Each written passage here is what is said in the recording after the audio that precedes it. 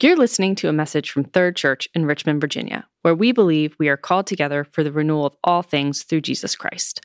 To learn more about Third or how you can get involved with our community, please check out our website, thirdrva.org. That's THIRDRVA.org. Thanks for listening. Let's pray. Gracious God, we bow before you in worship. For you alone, Lord, are worthy of our praise, our adoration, our love, and our worship. We thank you, Lord, for your word today, and we pray now that it is read and preached that your Holy Spirit would illumine it to our hearts and minds. We ask that you would open our ears, our eyes, and our hearts to hear and understand and to obey. In Jesus' name, amen. Man, you may be seated. Good morning. My name is Nan Clark. I am part of the pastoral care team here at Third Church, and we are right now in a series called Practicing the Good Life. And what we've been doing over the course of the last few weeks is questioning our assumptions about what the good life is and maybe is not. And we're learning that Jesus in God, or God in Jesus, offers us abundant life, what the Jewish people called shalom. And the translation of that really is life in all its fullness. So we're going to hear the scripture read today. Who's reading it? I forgot. Mark and Emily Davis, thank you. Senior moment. And as we read, as you hear it read, just listen for the ways the psalmist describes God's speech. Okay. A reading from Psalm 19. The heavens declare the glory of God. The skies proclaim the work of his hands. Day after day they pour forth speech. Night after night they display knowledge. There is no speech or language where their voice is not heard. Their voice goes out into all the earth, their words to the ends of the world. In the heavens he has pitched a tent for the sun, which is like a bridegroom coming forth from his pavilion, like a champion rejoicing to run his course. It rises at one end of the heavens and makes its circuit to the other. Nothing is hidden from its heat. The law of the Lord is perfect, reviving the soul. The statutes of the Lord are trustworthy, making wise the simple. The precepts of the Lord are right, giving joy to the heart. The commands of the Lord are radiant, giving light to the eyes. The fear of the Lord is pure, enduring forever. The ordinances of the Lord are sure and altogether righteous. They are more precious than gold, than much pure gold. They are sweeter than honey from the comb. By them is your servant warned, in keeping them there is great reward. Who can discern his errors? Forgive my hidden faults. Keep your servant also from willful sins. May they not rule over me. Then will I be blameless, innocent of great transgression. May the words of my mouth and the meditation of my heart be pleasing in your sight, O Lord, my rock and my redeemer. This is the word of the Lord. Thanks be to God. Amen. Can you imagine a world without speech? Well, I have to be honest, I just spent a week with a 4-year-old who has an insatiable curiosity. And I could imagine a day at least without speech. Why? But seriously, speech is an important part of what it means to be human. Imagine if we didn't have that. How would we express our love, our joy, our fear, our sorrow, our hopes, our dreams? I think life would be a constant game of charades, but we wouldn't have the richness and the nuance that words give us in our relationships. God's people have always believed that God is a God who speaks. He's not like the idols of the other nations who have eyes that don't see or ears that don't hear or lips that don't speak. God is a God who speaks. And that shouldn't surprise us. In Genesis 1, after God creates the first human beings, what does he do? The first thing is to speak to them. He tells them to be fruitful and multiply and fill the earth. He tasks them with stewarding his good creation. Then later in Genesis 3, we see that he meets them in the garden in the cool of the evening. And I always like to imagine this scene of Adam and Eve coming to God. They've been working hard, fulfilling their purpose, but they've got lots of questions about, well, how do we do it? Why does it work this way? And so they bring those questions to God and share their discoveries with him. And God speaks with them, imparts wisdom to them, and instructs them so that they can do their job well. Even after humans reject God's personal instruction in favor of their own flawed and limited understanding, God doesn't give up speaking, reaching out to redeem and restore the broken creation. Our psalm today shows us two ways that the ancient Israelites understood God's speech. First of all, God speaks to all people through the creation. What was the first line of the psalm? The heavens declare the glory of God. Every day, every week, every hour, every year. And how they speak is a paradox. They actually have no words, yet everyone can hear their voice. There are no language barriers to God's creation language. So if the heavenly created bodies are so radiant and purposeful and faithful in their tasks, how much more must their Creator be? So then David turns from God's universal speech in creation to his particular speech, and he identifies the law as the locus of God's speech to his covenant people. Law is another word for Torah, which is the first 5 books of the Old Testament, which is what David would have had when he was the king. It does have laws and commandments and precepts, but it is also full of stories that teach God's people about his ways and his purposes. So David is piling on words to stress the importance and the value of God's speech in Torah. It's perfect. It's trustworthy. It's right. It will not lead them astray. It's radiant as it lights their path. I think of friends of mine who've had cataracts removed, and they say, I can see clearly. That's what I think David is saying God's word is like. It's sure and righteous because it reflects God's own character, and it leads people in the ways of the good life of renewal, protection, wisdom, joy, confidence, and assurance. David says that God's speech in Torah is more precious than gold, the most valuable thing in his world, and sweeter than honey in the honeycomb, the most sweetest thing he could imagine. Now, I can think of 2 characters who were obsessed with gold and honey.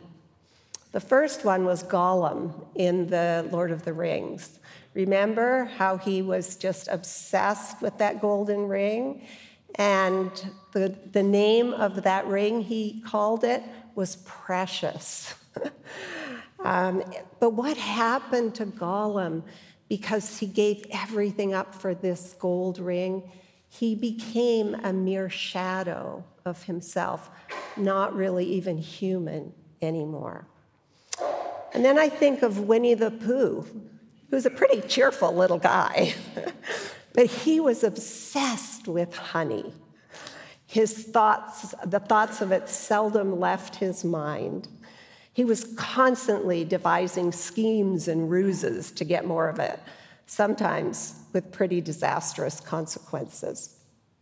I think what David's saying is nothing, no matter how precious or sweet, can give God's people what they need. It's only when they hear God's voice in the scriptures that they'll find the good life. So David writes about two ways of hearing God's voice, the first in creation and the second in the scriptures. Over time, the Jewish people added more books to the Torah, the first 5 books, until it became what we now call the Old Testament. But there is another way of hearing God's voice, and this way was one David would not have known about because it happened much later after his time. The writer of Hebrews, in the first verse of the first chapter, describes it this way. In the past, God spoke to our ancestors through the prophets at many times and in various ways. But in these last days, he has spoken to us by his Son, whom he appointed heir of all things, and through whom also he made the universe. God himself spoke through Jesus. It was like God speaking in the Torah, but in a much fuller and more personal way. Jesus guided his listeners in the way of abundant life. The disciple John calls Jesus the Word made flesh. In his teachings and in his actions, we see and hear God. When many of Jesus' followers begin to desert him, Jesus turns to his disciples and says, "Do you want to leave too?" And Peter replies to him, "Lord, to whom shall we go? You alone have the words of eternal life." Peter recognizes that Jesus is inviting them into a quality of life that no one and no thing can give them. Unfortunately, though, Jesus was only with his disciples for 3 years. And that means the only access that we have to his words is through the New Testament. The New Testament authors tell us what Jesus said and did, and then they often explain the significance of those things and what they mean for God's people. That doesn't mean we don't need the Old Testament, as many people have thought. The New Testament actually continues the story of the Old Testament, but with surprising twists and turns. We can't fully appreciate and understand who Jesus was and what he did and the impact of his words without understanding and knowing the Old Testament. And so, as believers, we continue to read, study, and pray the scriptures because we believe that in them we hear God's voice. I think an important question for us in the 21st century is, how do we hear God's voice in the scriptures? Early in my Christian walk, I learned how important the scriptures are, but I have to admit, when I read them, I often felt like I was in a different world, and so I struggled to make sense of what I read. I'd go away confused and not understanding what was being said through the words of the scriptures. So what I'd like to do is just share a few things that I've learned about what the scriptures are and are not that have deepened my love for scripture and have helped me as I read and study it. So the first thing I'd like to do is just take a big step back and look at the shape of the Bible. Even though the Bible contains 66 individual books of varying length, Scripture is first and foremost a story. For me, it's a captivating story. And as a story, it has all the literary elements of any story that we might read or study. For example, it has a plot, and you'll hear regularly Corey referring to that plot, which is creation, fall, redemption, and new creation. It has themes that play out in various ways and repeating patterns.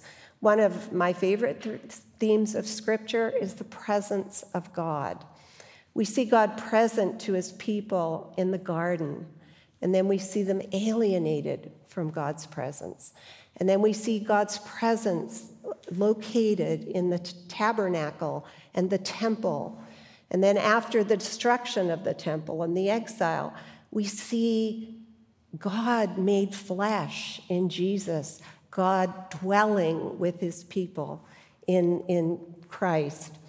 And then we see after Jesus dies and is resurrected and goes to be with God, he sends the Holy Spirit. And we are filled with the Holy Spirit, and we become the dwelling place of God. As we meet here today, God is present with us through his Spirit.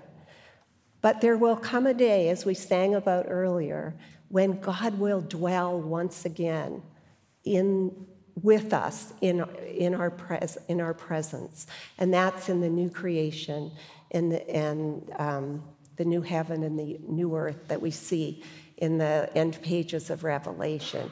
So there's multiple themes that we can trace through this wonderful story. There's also conflict. Every good story needs conflict, and we got lots of it. It starts in chapter 3 of Genesis, and it plays out in so many ways throughout the story. Many of them sad, but that conflict we see is eventually and finally resolved in Jesus' own death and resurrection. There's a reason, I think, that the Bible has the shape of a story. It's because as human beings, we actually inhabit stories. We ask questions about ourselves and why we're here and how should we live. That, I think, is one of the main things that makes us different from the other creatures. Our family, our friends, our culture, our celebrities, and our politicians, all of them are telling us stories that shape our understanding of who we are and why we're here. I think the big question is, whose stories will we listen to? I love this quote from Eugene Peterson about God's story. The stories in God's word offer us a place in the story, invite us to participate in something larger than ourselves and our own stories. They're an invitation to participate in God's ongoing story. And when we do, we realize it's about God and not about me. So when we read and study Scripture, what we're actually doing is choosing not to listen to all those other stories and voices that clamor for our attention and our devotion. And we're choosing to listen to God's voice.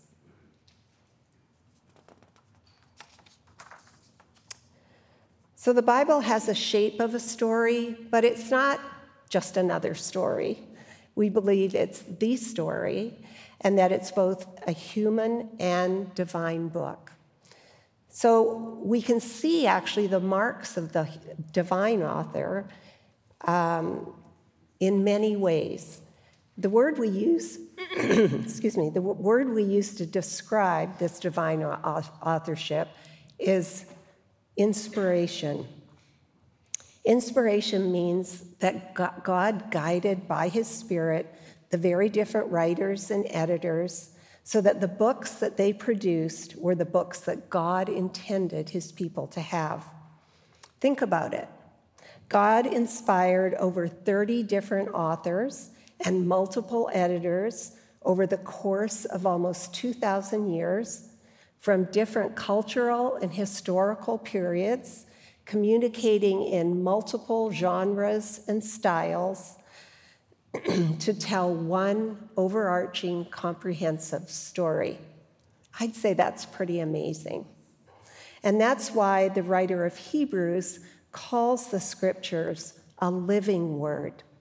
The Spirit both inspires and illuminates scripture so that we can hear God's voice in its pages. Scripture also bears the mark of its human authors. I love that God was willing to let humans communicate his story, but it also means there's a challenge for us. It was written in Hebrew and Greek, and most of us don't speak Hebrew and Greek. It often contains genres and styles with which we're not familiar. It reflects their ancient culture and worldview and the kinds of questions they were asking. So, for instance, in Genesis, it's really answering questions that they were asking. Who are we and why are we here? We tend to come to it with questions, very different questions. How did he do it? How did it happen? And those are very different questions. And if we're not willing to step back and understand how they were asking questions, we get into trouble. So we have to work hard to understand their ancient culture and the ways in which God's word spoke to them so that we can understand how it still is relevant for us in the 21st century. There's an author, Jen Wilkin, and she likens this work to that of an archaeologist. In a sense, when we come to Scripture, we're excavating the text so we can understand how it spoke to them. And there's lots of tools for doing this, but I think if we remember my grandson, who has an insatiable curiosity, I think if we bring that curiosity to Scripture, we will learn a lot. We ask questions and interact with the text and let it be a living word for us. So we do the hard and patient work of digging, and I think what we'll find is treasures that far exceed the gold and the honey, and treasures that will help us practice the good life.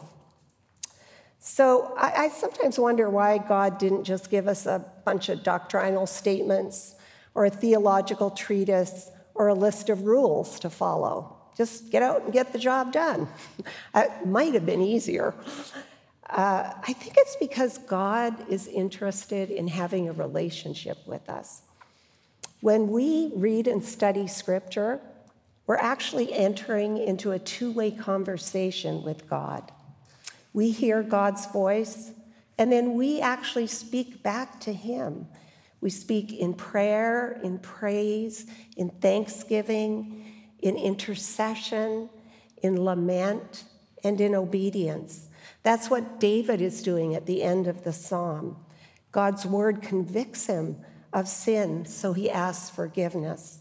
And he ends with a prayer that his speech might be as pleasing to God as God's speech is to him. So since Scripture is inviting us into a conversation, I think it's helpful to approach Scripture when we come to it with a few things in mind. First of all, we have to come with a willingness to allow for mystery. Scripture does not contain the answers to all the questions we would like to know. We don't understand everything. Moses wrote, "The secret things belong to the Lord our God, but the things revealed to us belong and to our children forever. But the things revealed belong to us and to our children forever, that we may follow the words of this law." God's a big God. He's the creator. We are creature. He's given us enough, but not everything. We also come with a posture of humility. It wasn't long after I came to faith that I learned about the importance of God's word. We used to sing a chorus, read your Bible, pray every day, and you'll grow, grow, grow. And we'd go, grow, grow, grow. and the message was, if you just read your Bible and pray every day, you're going to grow, grow, grow. And I guess that's true, but I used to read and read and read, and I didn't feel like I was growing, growing, growing, because I thought that if I mastered it, I would grow and I'd mature. But over time, I realized that the goal is not for me to master Scripture, it's for Scripture to master me. So listening to God's voice in the Scriptures is an act of humility, an acknowledgement of my dependence on His wisdom for my life. And the last thing is prayer. I think as we read the Scriptures are actually also reading us. It's like a mirror.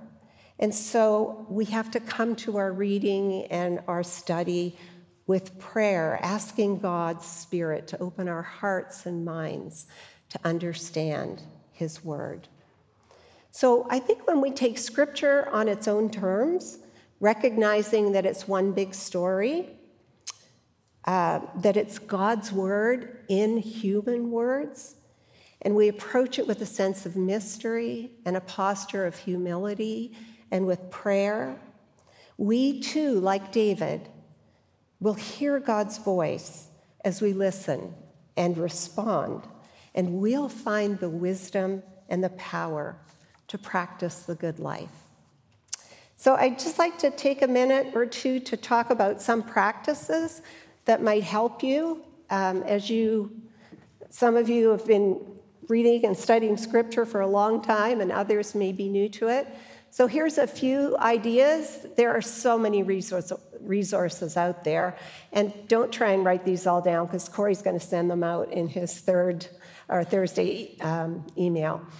But one good program for reading through the Scripture chronologically, and they actually do it in 1 year, is the Bible Recap program.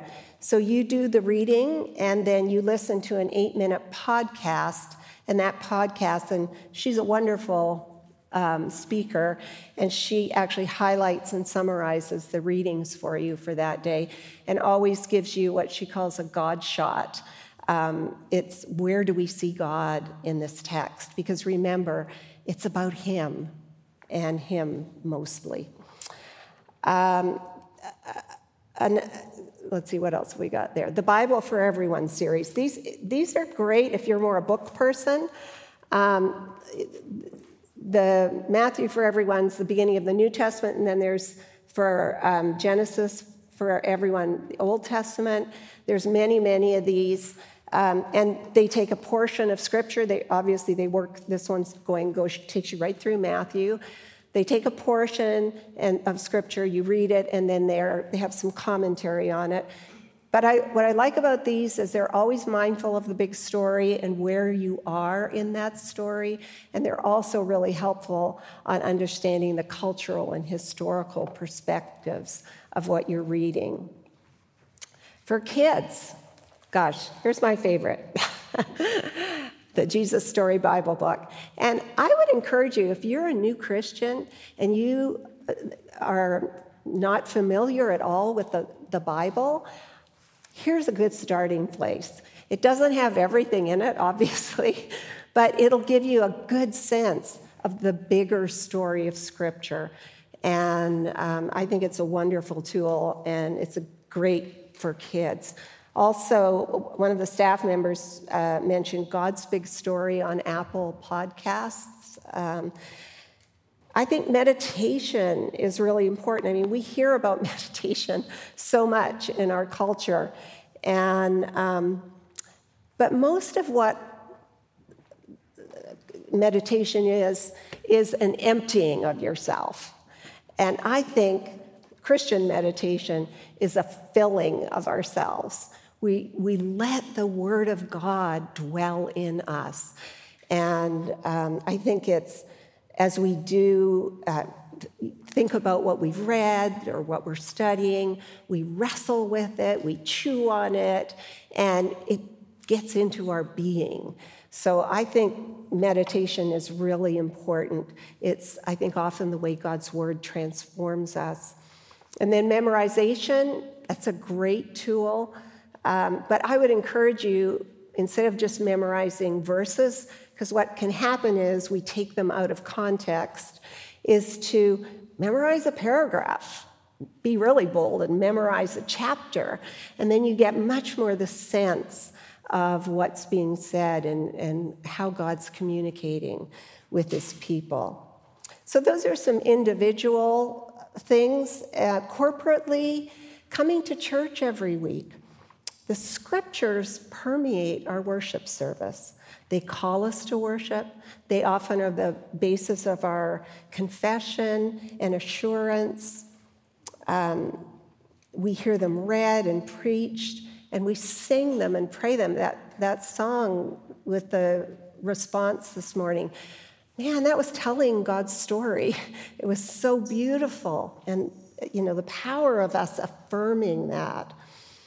Adult Sunday school, children's Sunday school. This fall, we're going to have a dedicated Sunday school hour at 10 o'clock, which is great because whoever's preaching only has to do it twice. But there'll be Sunday school for everyone.